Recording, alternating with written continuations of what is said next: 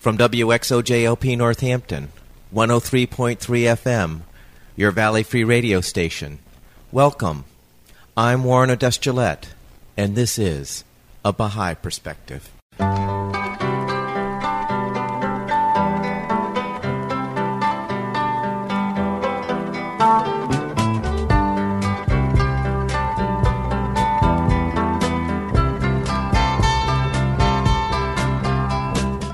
A Baha'i Perspective is a radio program of biographical interviews of people who have either chosen the Baha'i faith as a way of life or who have a relationship with the Baha'i faith. Today, I'm playing a telephone interview with Amy Smith. Amy grew up in Honduras as a Baha'i. When Amy was 16, a significant experience confirmed her relationship with the Baha'i faith. I started the interview by asking Amy where she grew up and what was it like growing up there. I grew up in Honduras. My family moved down there when I was 9 months old. The first 6 years we lived in the capital, and even when we were young, we used to travel a lot on the weekends out to neighboring villages. And then when I was 6, my family moved out to the Mosquito Coast of Honduras. They were inspired by a letter from the Universal House of Justice of the Baha'i community, the global community governing body. They were inspired by a call by them asking for people to work with indigenous populations because they are largely ignored by governments. I don't know if that was the reason they said, but they just said that there was a great need among indigenous communities.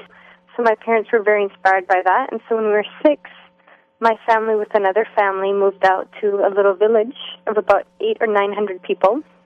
When we first moved out, there was no running water or electricity, and there were villages all up and down the coast. The only way to get to this village was either by a little 5-seater airplane that would land in a field, or by boat for 3 days. Or you could take a bus from a city and then walk for about 16 hours. So that's where I grew up until I was 12, and then I went to a boarding school in Canada for a number of years, and I went back and forth between Canada and Honduras. What were the circumstances that your parents were in Honduras in the first place? My dad always wanted to move to a developing country. He wanted to go work somewhere and serve the world community. And so he was always inspired by that. And then he and my mom got married, and he did his medical degree. He studied medicine, and then he did his residency in Puerto Rico. He got his tuition paid for by the National Health Corps, and then you have to go back and give about 4 years in an underserved area, and he thought Puerto Rico seemed like the best place for him to go. So they lived there for 5 years, and then he came back and did a master's in public health and realized that he was much more interested in doing public health. And then my parents decided to go to Honduras, and he went in the capacity as a consultant for USAID. And my mom started a Montessori school when we lived in the capital. So that's kind of what was, on one hand, his work, and on the other hand, this desire to go pioneering. All right. For the benefit of our listening audience, can you define what pioneering is? So pioneering is, from my understanding, is a lot of people in the Baha'i community go and live in other parts of the world in order to support and strengthen the Baha'i community in that region, and also to offer services to the world community and to also just become one with the population where they live, to take this idea of the oneness of humanity to another level. So you grew up as a Baha'i? Yes, I did. I grew up as a Baha'i. But one of the nice things about the Baha'i faith is that even if you grow up as a Baha'i, you still make the choice about what you believe in, and you're considered a Baha'i until age 15, and then at that point you decide for yourself what it is that you believe in. And so I definitely was raised in a Baha'i family, and then I went through a little phase of just understanding more what that meant. And then I went through this experience when I was 16, and that's when I think my Baha'i identity really solidified. So can you describe that experience that you went through when you were 15 and 16 to come to the conclusion that you too were a Baha'i? Well, I think I never doubted it, that Baha'u'llah was who he claimed to be. And I think I was going through adolescence and trying to figure out what was important to me. And then when I was 16, my middle sister passed away. She was hit by a drunk driver on the second day of our family vacation. My parents were in Honduras at that point. My oldest sister was in North Carolina studying, and then my middle sister, Amanda, who passed away, was in New Jersey with her husband of 11 months, and we all gathered together over Christmas break. The second day of our vacation, she was hit by a car when she and my dad were bike riding. That experience is, as I'm sure you can imagine, you feel like your whole world has been shattered. That everything you kind of trust and understand to be true is just, it isn't. It makes you question everything. My experience was that instead of finding darkness, I really found a lot of meaning, and I attribute that to the Baha'i writings. And I felt like everything that I had learned throughout growing up, it suddenly became planted in my heart. I questioned everything. I feel like I'm a very emotional person, but I also am a scientist. I think a lot in very rational terms. And I felt like everything just made sense, both from an emotional, spiritual place and from a mental place. How the writings describe the soul and what the purpose of our life is. She was 19 years old, and that's it. In this realm, it made me really think about, what am I doing here? Why are we here? So I think definitely was the most transforming experience in my life. Unquestioning certainty about the Baha'i faith and this unity of all these religions, that there is this purpose to why we're here and a direction that we're going individually and collectively that we don't know. None of us have the full answer of what it is, but there is truth with a capital T out there, and it's in the process of working together to figure it out and working together to really improve the conditions for all of us that we move forward. And I think that, to me, is what the essence of the writings to me is, this idea that there is this purpose, if you will, this divine purpose, and that it's something that none of us understand. We grasp little aspects of it as a humanity over generations from these different world religions. We learn aspects of it, and we'll continue to learn aspects of it. And in our individual lives, we continue to learn aspects of it. You had mentioned that the Baha'i writings say things about the soul, and I was wondering if you could expound on what do the Baha'i writings say about the soul, from your understanding? Yeah, from my understanding, as human beings, we have this soul that is associated with our physical being. That when we pass on, our soul continues to exist and progress throughout all the worlds of God. The analogy that I like a lot is one that's frequently used by Abdul Baha, who's one of the central figures of the Baha'i faith. He would often explain it in terms of a fetus. And then also I read this book by someone named John Hatcher, which also explained it in a really beautiful way. But this idea that, imagine if there's two twins in a womb, and at the moment of birth, one of them is coming out. And imagine if they could be conscious of each other. And this is a little rudimentary analogy, but it helps us understand. Imagine if they could be conscious of each other. As one is passing out, the other one is like, oh no, my sibling is dying. This is it. It's the end. It's a very painful experience for everybody involved. If you've ever witnessed birth, you know that to be true. But this infant comes out into a much bigger realm where suddenly its fingers, its eyes, its nose, all these things that it's been developing for the past 9 months is needed, is put to use. we all in this world are aware of these, developing fetuses, but that they aren't aware of us in this realm, and the same sort of idea that when we pass on, our soul is released from the confines of time and place and space, this physical realm, and passes on to a spiritual realm, which clearly, as we can't understand because we do function in time and space and place. So it's something we can't fully comprehend, that we continually progress towards our Creator, and that we never become our Creator, but that we're in a constant progression. And another concept that's difficult for us to understand is eternity, but that this is eternal, this eternal progression, and that it's not a place. It's not that you go to heaven or hell and then you go somewhere where you eat candy all day or you go somewhere where there's fire, but that there's these degrees of nearness to our Creator, to that source of love and light. The closer one is, that is, I guess, if you will, more filling, I guess could be the word. But again, that's something we don't understand. We don't know what it's like. But in terms of being sure of the existence of souls, I have no question about it. And there's been numerous times that I've dreamt about my sister, and I feel like I became, in some ways, even closer to her after she passed away. And I often use, when talking about this, and unfortunately I can't show you with my hands, but it's kind of like if you have two fists, your two fists up against each other.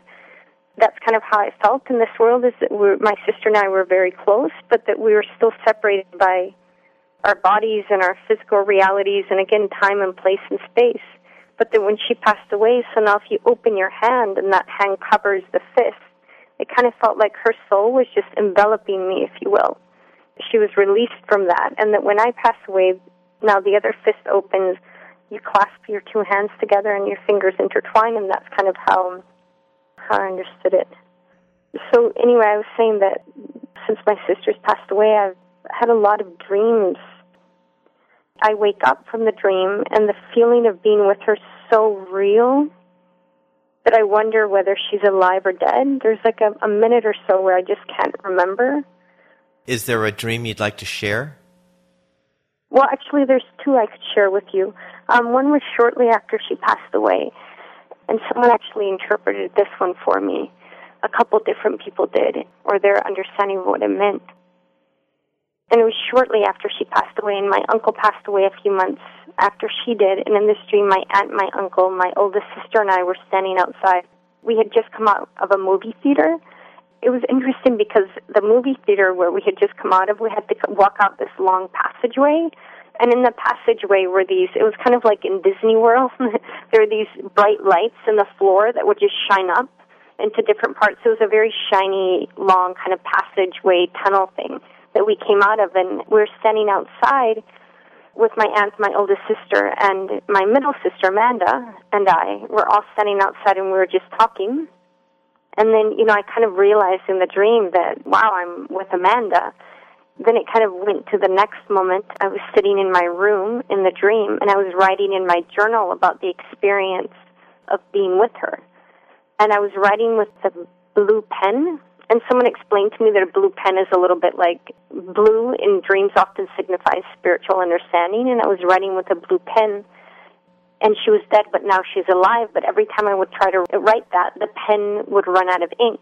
And I tried that 2 or 3 times. And then when I woke up again, I just had this moment of just really feeling like I had been with her.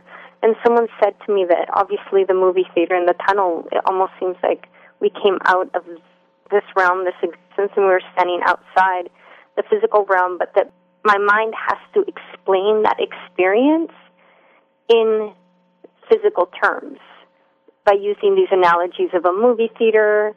The blue ink was that blue signifies spiritual understanding, and that every time I tried to say she was dead but now she's alive, my pen would run out of ink because that's not true. She is kind of alive in this other realm. So that's one dream. There was this other one that I was going through a very, very difficult time during my second year of medical school. I had just had this experience in the hospital at 3 a.m. before an exam where there was a patient that needed translation, and I just volunteered to go down and do it. And I was just very moved by my interaction with this elderly man who didn't speak any English. I have no idea what his life had been like up to now, and clearly was suffering a lot. I was also very overwhelmed and stressed out about my exams. It was a week of exams. I sat down and said some prayers that night and then went to bed around 3 or 4 in the morning. And then at some point I woke up from that dream crying, and in the dream I was sitting in a room, and it was a very moonlit. It was almost like it was a house on a first floor, and it was just one room.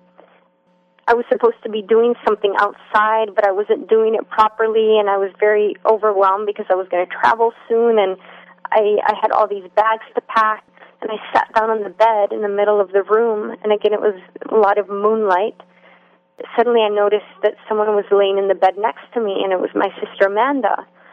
She sat up, and I just started telling her all these things that I felt overwhelmed about, and she said, "Okay, don't worry, we'll do it together." And she pulled out a piece of paper and started writing down all the things that we were going to do. I was looking at her, and I just felt such a sense of relief, and I was sitting there looking at her. She wrote all these things and, how we were going to get them done. Suddenly in my dream, I was like, wait, there's something about this. I was like, what is it? And I was starting to become conscious. And I was like, I said to her, I was like, Amanda, I was like, but you're dead. And she just kept writing like she hadn't heard me. And I said it again. I was like, Amanda. In the dream, I was still even trying to figure it out. Like, I didn't quite get it. And I said it again, and she still kept writing. She didn't hear it and couldn't hear it or didn't want to hear it. I don't know. Suddenly in the dream, I realized, I was like, wow, I'm with my sister. This is like the spiritual world. I'm with my sister. And I said it again, and at that point, she put down her pen, and I think I was starting to wake up at this point, and she looked at me, and I started crying in the dream because I looked into her eyes and just felt so overwhelmed with love, like a purity of love that we rarely experience. It really felt like divine love, like just an infinite source of love. And I just felt like all this love flooding over me, and I started waking up, and I was crying, and I woke up crying, and I felt her being pulled away, back into this other realm. And it was a very physical feeling almost. I was trying to stay in the dream, and I was fighting to stay in the dream and crying. And then also I've had a lot of other dreams. Oddly enough, since I've gotten married, I haven't had as many, but still frequently I dream about her. And my family, we talk about her a lot. My parents rarely talk about her without tearing up. I mean, my parents, to me, are two of the most inspiring people I have ever encountered. They're so balanced and so loving and so committed to the service of humanity and so dedicated and so open and willing to learn. And clearly, their middle daughter passed away at such a young age. They felt a lot of pain, yet they also just trusted in there being a greater purpose, and that this isn't the last existence or the last time that they will see her. You also mentioned the Baha'i writings talked about the unity of religion. I was wondering if you could expound on that. This is always my limited understanding of the Baha'i writings, and I would highly recommend anybody who is curious to investigate on their own. My understanding is that we were created, that we were brought into being. This whole existence, this world, all of us, this galaxy, this universe, and all these other realms were brought into being out of love. It's this divine, eternal, real love. There's a pact, if you will, a covenant, a commitment, if you will, that we would never be abandoned or left alone. So this idea that the way God manifests himself or herself or God manifest to us is through these manifestations of God that clearly we can never know our maker, our creator. An analogy, again, that's often used is that a painting can never know the painter. A good friend, Luke Slott, often explains it like this, and it's probably the best explanation I've ever heard. And he quotes C.S. Lewis, the famous author, that it's like Shakespeare and Hamlet. If Shakespeare ever wanted to make himself known to Hamlet, it would be up to Shakespeare, not up to Hamlet. You know, this idea that Shakespeare created Hamlet, and then Shakespeare would have to create a character for himself in order for Hamlet to learn of Shakespeare. Again, a rough analogy, but the same sort of idea is that there's these manifestations, these divine educators, these divine teachers that perfectly reflect and mirror forth the purpose and will of God. Since the beginning of our creation, that there have been these divine educators that have appeared at different times to help guide humanity. And there's almost these systems of knowledge. There's the natural scientific world, the elemental world, and then there's this religion, this understanding more our spiritual. In the science world, we learned about gravity, and in the spiritual world, we learn more about the purpose of love and compassion, also a very real thing that we feel, even if we can't necessarily measure it. All these divine teachers have helped us progress, and that they're not in conflict with each other. As we've progressed, that we have different capacity, and we're in need of a reminder of spiritual teachings and new social teachings to then take us to the next step. Again, another analogy is the idea of grade school. You know, when you go from second to third grade in math, that you use a different textbook and you might have a different teacher, but second and third grade teachers aren't in conflict with each other. And again, you might have a different textbook in third grade, but it has all the same elements in second grade in addition to new things. The essence of all these faiths are to help us develop spiritually and to function with each other, and that right now humanity is a new stage. 2,000 years ago we lived more in tribes and nations, but now we have access to each other in terms of telecommunications and travel in a way that we never used to. So there's a need for new social teachings to help move us forward, social teachings that are inspired by spiritual nature as well and that speak to that spiritual nature.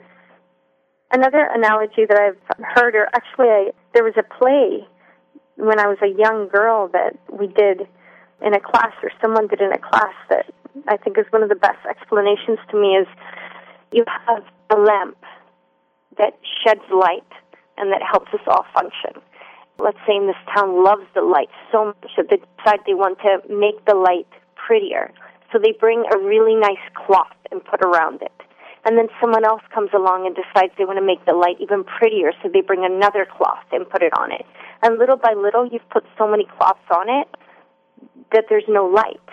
Yet we've accommodated to it to such an extent that we're walking around blindly in darkness. So what ends up happening, it seems almost, is that God has to kind of just take off all the things and here's the light again. And it takes us a while to adjust to the new brightness. You know, and maybe because it's generations later, we think it's a different light. But in reality, it's the exact same light. It looks different than what it just looked like with the veils on. But it's the same light that helped guide us when it was bright on its own without the veils. Amy, you had mentioned in the Baha'i writings that it provided purpose both for the individual and collectively. I was wondering if you could expound on that. For the individual, and I guess it's easier just to speak for myself, but for me, I believe that I am created with a purpose, and I believe that everybody is created with a purpose, as I was just saying. That I have something, I have the capacity to reflect. I'm also a little mini mirror, you know, and I have the capacity to reflect some of God's light, and all of us do. And my task is to keep it purified to reflect that back. And then I also have something to contribute to the world, that everybody has something to contribute. There's a Baha'i quote that talks about how we're all gems of an inestimable value. And this idea that we're all connected. And more in the social sciences, we're starting to realize the importance of community and cohesion. for the individual. My purpose on one hand is to draw closer to my Creator, to align myself with the will of God. The will of God is to have a loving humanity, to reflect love, to reflect kindness, to reflect tenderness, to reflect humility to others, to develop my gifts and allow others to partake of them and to give space and encourage others to develop their gifts. So that's the individual purpose, and it's so exciting. To me it's so exciting to think, wow, there's something for me to develop and that I can contribute to humanity, that I can contribute to others, and it's exciting to approach people and think, wow, they also have gifts. So that's the individual purpose, and the collective purpose to me is to create a society where there are no extremes of wealth and poverty. That doesn't mean that we're all the same, but that the extremes are eliminated, that we're conscious of our unity and our oneness, that we all have access to education, that we function based on principles of justice and love and harmony, as opposed to the principles by which we function now. One of the things about the Baha'i faith right now that excites me a lot, and again, we're very new. We're a very new faith, and we're just building the foundation. But the purpose of the Baha'i faith, as one person says, is that we're self-consciously about transforming society. That's what we're trying to do. That's what religion is for. That's what the Baha'i faith is for. That's the purpose of all religions, is to really transform society. And it goes back to create a society where all these different individual lights can shine, where all the gems can be found and laid out for the benefit of all. Who knows? Can you imagine? It's the same with the human body. When all the different components are working together, it creates a functioning human body. And it's more than the sum of its parts, because if you look, it's not a human body that just sits there. Suddenly it's creative and it can do all this other stuff. So it's the same thing, I think, with the society.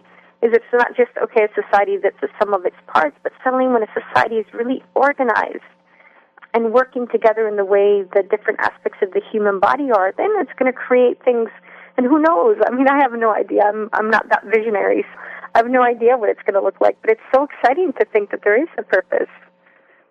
So from your understanding of the purpose of life from the Baha'i writings, both individually and collectively, how has that informed what you've decided to do in your life? I chose to do medicine and to do family medicine for that reason. I did a master's in public health for that reason. I engage in numerous activities in the community for that reason, and really looking at how to increase capacity of myself and of others to effect a transformation. Again, this idea that we're very much at the beginning, we're just laying the foundation and the building blocks for a new society. And so on one hand, I strive to be engaged in these activities that the Baha'i world community is working on that look at increasing our spiritual capacity and engaging with our communities, regardless of religion or belief systems or what have you, but engaging all of us to explore these teachings and these writings and figure out how to infuse and to live by spiritual principles. So that's on one hand, small little ways, trying to contribute to that process. It's a big question for me right now. I definitely want to go to a developing country. I chose to marry someone who independently has that desire to do so. I think as soon as I'm done studying, I'd really like to go work in a developing country and, again, work on capacity development. And then in terms of even now as a budding physician, looking at how to also empower and develop capacity at the grassroots just with my patients. What does that look like? How do you do that? And I think it's also something that's constantly evolving. I think we're constantly trying to align ourselves more to our purpose in life. I think for me, saying prayers, I think reading from the Baha'i writings help me stay inspired and motivated. I think being inspired by others around me. And again, my parents, they've dedicated their whole life to service, and it's quite remarkable what they've done. So you would like to follow in their footsteps? I would, and in the footsteps of so many others. I mean, there's so many people who do things that are just so inspiring. It doesn't have to be anything huge. Again, working on empowerment and capacity development on all different levels. So you would like to be a family practicing physician in a developing country? That's a very difficult question for me right now. I think about this a lot, and I talk to a lot of people about it. I don't think that's what I want to do. I know what inspires me, but I don't know what form it's going to take, if that makes any sense. What inspires you, Amy?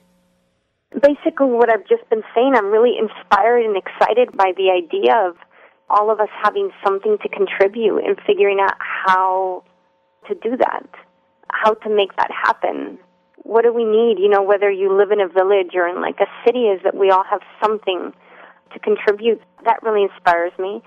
The other thing that inspires me is looking at, and this is more of a big picture thing, but looking at health systems and how a community can come together in order to work together to improve the health of the whole community and all the different aspects that affect health on the community level, from very specific things such as having medications to the more upstream things like sanitation, adequate nutrition.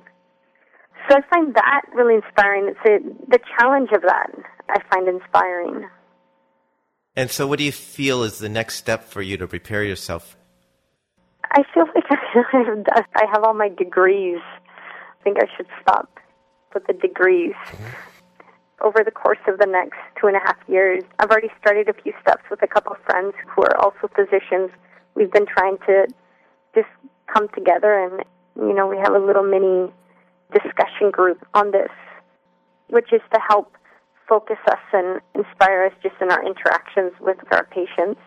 I'm in residency right now, which I'm in for the next 3 years, and then my husband's doing a PhD, so that's the next 4 years that we're going to be here. In family medicine, luckily, there's a lot of things you can do. There's group visits, so I'd be interested in looking at doing group visits with different populations. I think I'm going to try to do a few electives overseas. Again, I don't know. This is probably, of all the questions you've asked me, the most difficult to answer. Sure. Because I don't know exactly what it's going to look like or how I'm going to get there.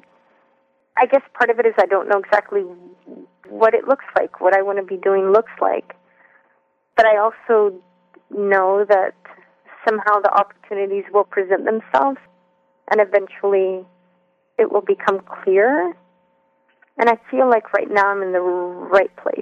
I'm exactly where I need to be, and that there's a lot of learning to be had.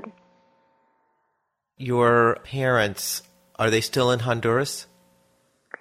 So my parents, they moved to Nicaragua in 2000. The Social Economic Development Project they started with another family down there is self-sustainable now. It's running a secondary education program and a small hospital. The secondary education program, I think, is expanded throughout most of Honduras.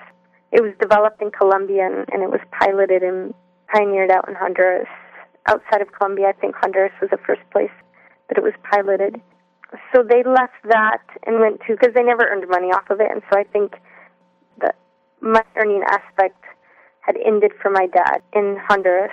They were looking at where to go to next, and I think there was a job opening in Nicaragua.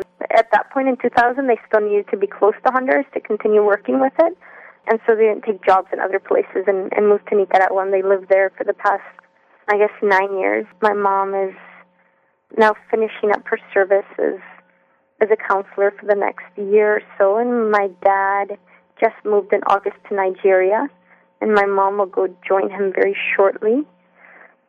Just in August, he got offered a job in Nigeria, and so my parents looked at kind of the needs also of the Baha'i community and decided that maybe it'd be good to go to Nigeria. So he's over there now, and he's having the time of his life. And they spent 35 years in Latin America, and they're 60 and now moving to Nigeria.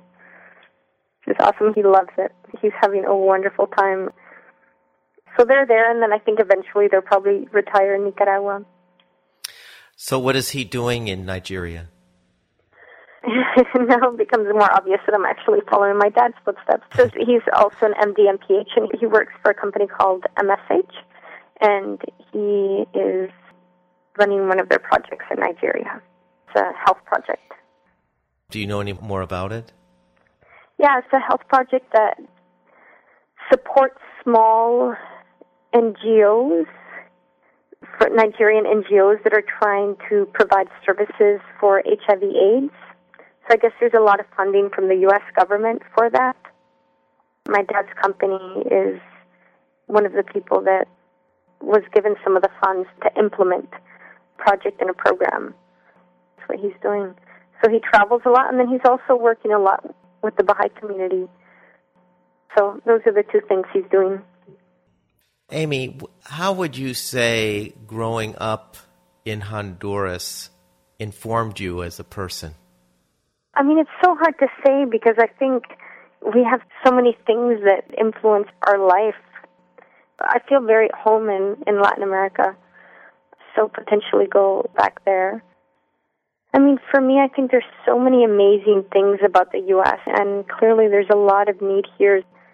Even I, who grew up in like a little village in a rural part of Honduras, it can sometimes be a bit of a bubble where it seems like your needs are mostly met and most people's are. I don't know, there's just something that, for some reason for me, when I'm down there, it just feels like a lot more real. And if you think so many of the world's populations don't have access to so much of what we do here in the U.S. And I think, going back there is always very grounding. But in terms of how it informed me growing up, you know, the fact that we lived in this very rural part of the world, and every day I woke up and I knew that we were there because we were wanting to serve our wider community, and inspired by the Baha'i teachings, I think that has very much informed my choices and my hopes for my future. Why else would this American family be out in this little rural area? So, I mean, this is all stuff that I think about now looking back. When I was there, I thought that's how everybody grew up. That was my home. That was my village. You said that life seemed more real. Can you expound on that? For example, here, there's ads for you should be having this or you should be having that. There's just so much coming at you, and I'm busy all day, and I have work and this and that. And when I was down there, for example, when I lived in Ecuador for 9 months and I was living in another rural area, it was like maybe a population of 400 or something, and we would wash our clothes in the rocks. I was helping out in the high school. I was doing stuff with the Baha'i community, but I was also teaching English in the high school, and there was a few families that I was teaching the parents to read and write. I became close to a number of people, and I remember one night this woman who was 40, who looked like she was a lot older, and she had like 13 kids, half of who had survived. She would invite me over whenever she got a little bit of food, and people were really poor in this village. She would invite me over. It was very rare that they would get much protein. They'd have to go try to catch like a few shrimp or fish, and most of the time they just ate plantains. But whenever she got a little bit of anything together, she'd have me over for dinner, and she'd always give me the best of it. And we would just sit there. I remember this one night we were sitting there with a little jar with kerosene in it and a little cloth wick, and her 8-year-old granddaughter was just like sitting curled up in my arm, and this woman was telling us stories. For me, it just gives a perspective, like all this stuff that sometimes I think is so important here, it's not that important. You know, I think that was one of the biggest lessons when my sister passed away. It's like, God, what's important? What really matters? And the other thing about living in a developing country for me is that I don't mind having to use the latrines in the back and living in a dirty place or not having not too many resources. And I've been lucky enough that I was born into a family that could provide me with education and that I've had opportunities to get education. So it only seems fair that, well, not just fair, but it also feels like it's important to allow others to also benefit from that education. And I think it just seems more real because it's real interactions with people. There isn't as much to distract. I think maybe that's what it is there's so much to distract us here. We're so easily distractible and seeking of distraction. And there it doesn't seem that's the case as much. So, Amy, I want to thank you so much for telling your story. Oh, my pleasure. I hope you enjoyed that interview with Amy Smith, a Baha'i young person soon to graduate and pursue a life of service. For a copy of this and other programs, you can go to the website www.abahaiperspective.com. For information specifically on the Baha'i Faith, you can go to the website www.baha'i.org, where you can call the toll-free number 1-800-22-UNITE.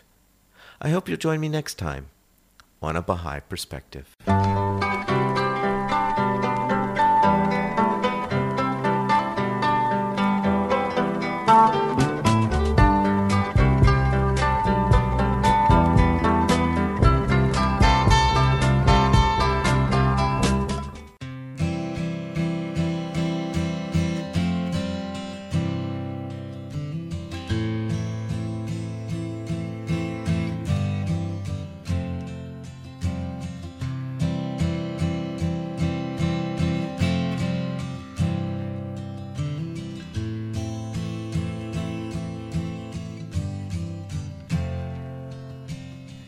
The day he left her, she couldn't speak. Stared out the window the better part of a week. She'd lived her life through him for such a long time. When she looked inside herself, she wasn't sure what she'd find. She had to open the door a little wider now. She had to dig a little deeper inside her somehow. She walked into the fire, alone and scared stiff. Now she says his leaving was a strangely wrapped gift. Little Jamie's body has never worked right. He's never had the peace of sleeping straight through the night. His parents get weary and his parents get worn. Still they always bless the day that little Jamie was born. He opens the door a little wider now, lifts them up a little higher somehow. It may look to the world like a 24-hour shift, but his folks know life with Jamie's just a strangely wrapped gift. What is it that we're really made of? How else will we ever know? Till the hand puts us in the fire, do we burn or do we glow?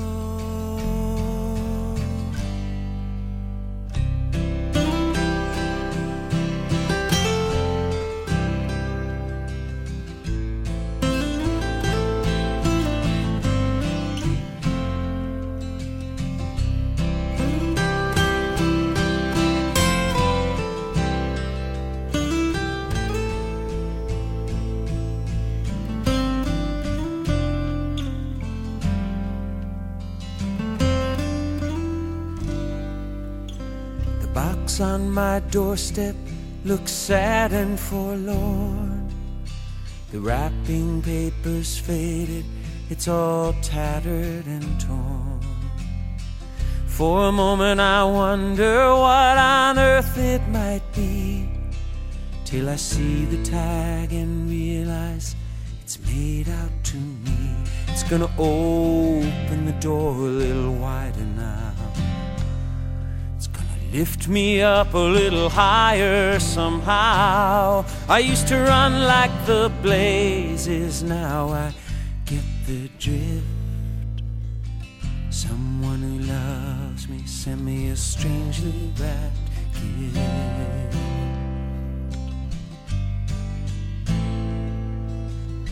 Someone who loves me,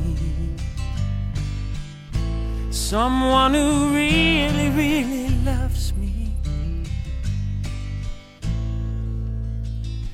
someone who loves me sent me a strangely wrapped gift.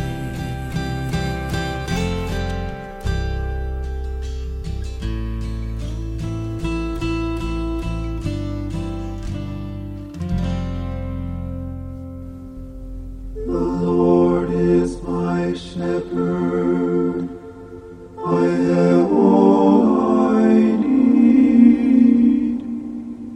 She makes me lie down in green meadows, beside the still waters she will lead.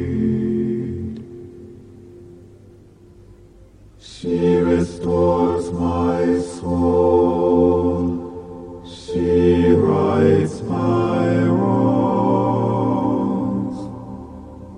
She leads me in a path of good things and fills my heart with songs.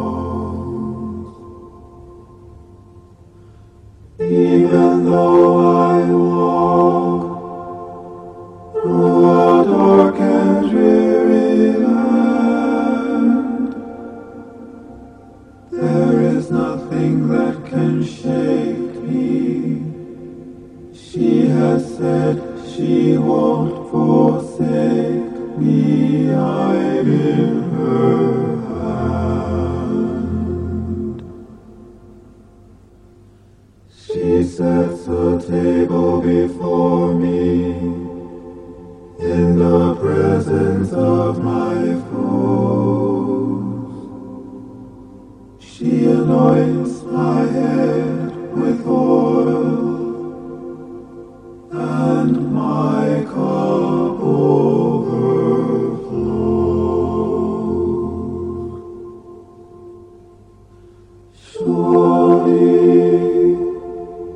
Surely goodness and kindness will follow me all the days of my life,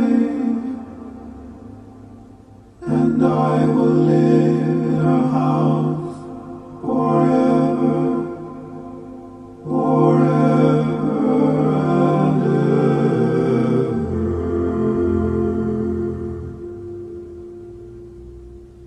Glory be to our Mother and Daughter, and to the Holy of Holies,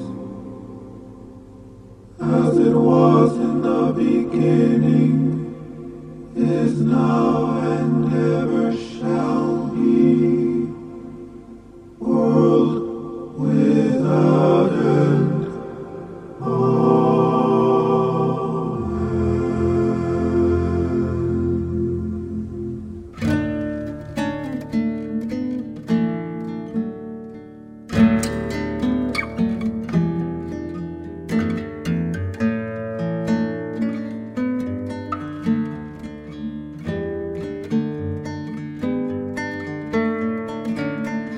Feel the sun on the window pane, and now I know that I'm living.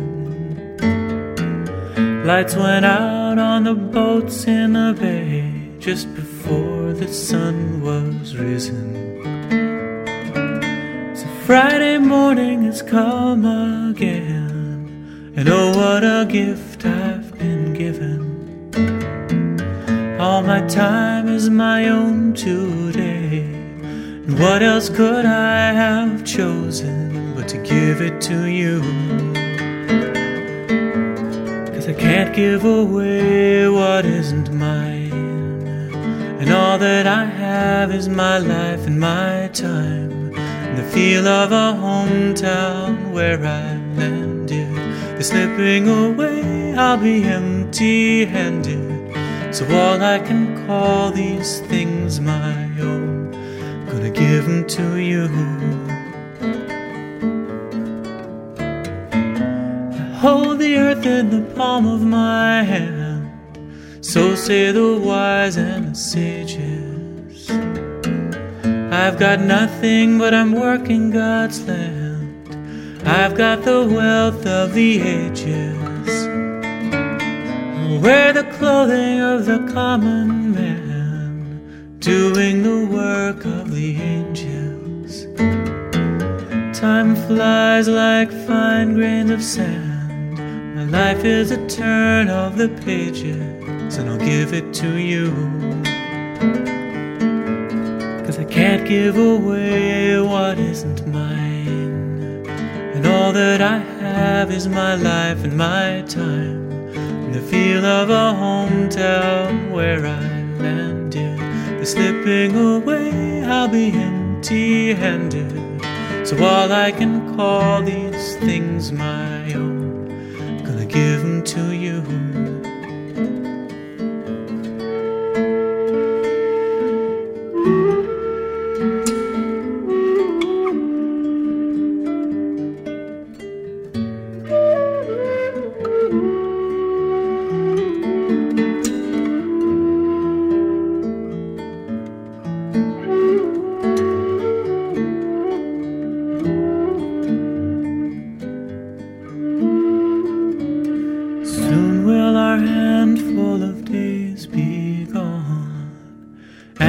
Shall pass empty-handed into the hollow that is dark for those who speak no more. It's only my life till it's ended, and it's only what love demanded to give it to you. It's like giving away what isn't mine. Can I really claim my life or my time, or even the hometown where I landed? The slipping away, I'll be empty-handed. So all I can call these things my own, gonna give them to you. And if I can call these things my own, gotta give them to you. Can I really call these things my own?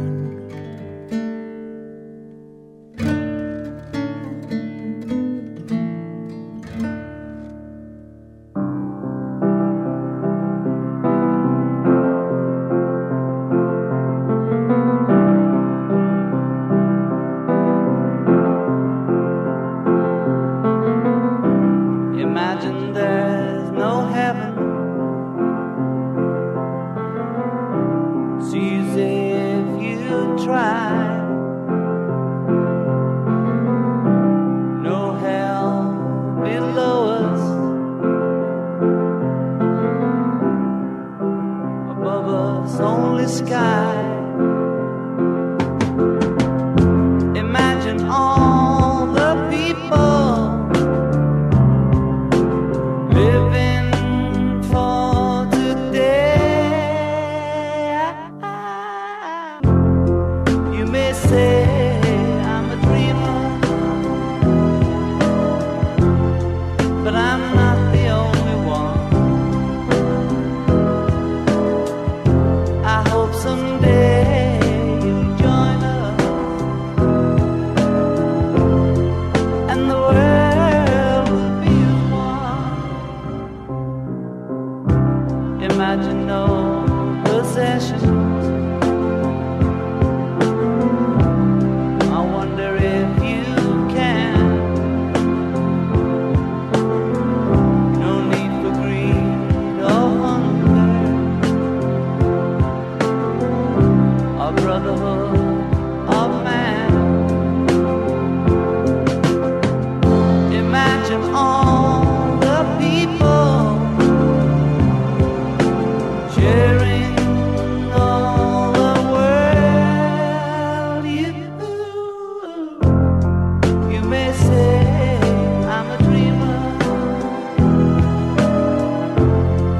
but I'm not the only one.